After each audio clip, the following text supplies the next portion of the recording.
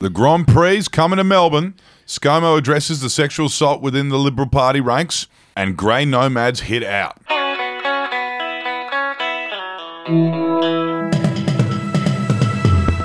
Hello, my name's Wendell Hussey. It's Tuesday the 16th of February. And I'm Clancy. Overell, thank you for tuning in to the Batuta Advocate Daily Drive. We'll start off with some good news for Melbourne. Dan Andrews is set to greenlight the Australian GP later on in the year after the roaring success of the tennis. Yes, vroom vroom, the GP at Albert Park is on. Dan Andrews did his daily North Face plug yesterday to downplay the current situation in the nation's sporting capital and to spruik the benefits of bringing a few thousand more people in from all over the world for a sporting event. He said the tennis has been a roaring success, so it makes sense to bring the F1 show to town during this pandemic that just keeps roaring in all of these countries that all these people are coming from. And a lot of motoring fans were excited about that, but one reader, Richard Holton, isn't so sure he'll be able to get it to go ahead. He left a comment on our story saying this: "He's utterly delusional if he thinks the entire F1 circus are going to do 14 days in hotel quarantine to do the AusGP. It just won't happen.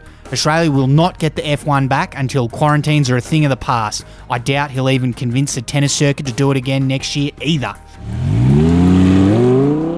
And some big news coming out of Canberra today, Wendell. What's that? Yeah, there is, Clancy. The headline on the story that we've gone with reads, "Liberal Party staffer alleges she was sexually assaulted by colleague in Parliament. Way, vaccine's nearly here."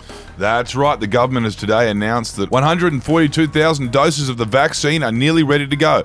They just aren't here yet, but they nearly are. So please, no more questions about the allegations that a Liberal staffer sexually assaulted another female Liberal staffer in Parliament House that have come out on a few news articles this morning. You may have read them. You likely haven't. And definitely no questions about the fact that the senior Liberal Party figures made the woman feel pressure to cover it up and did very little to support her after the alleged incident.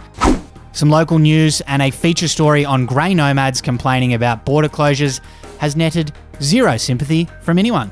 Yes, this comes after the Weekend Advocate had a big spread about boomers being stuck on interstate trips on Sunday.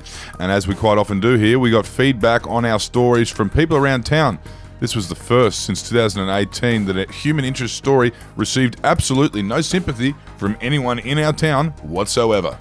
Well, sounds like these boomers need to toughen up and stop sooking. Our quote of the day today comes from the West African nation of Guinea and a health spokesperson there, Sakobi Keita, who said, "Very early this morning, Conakry Laboratory confirmed the presence of the Ebola virus."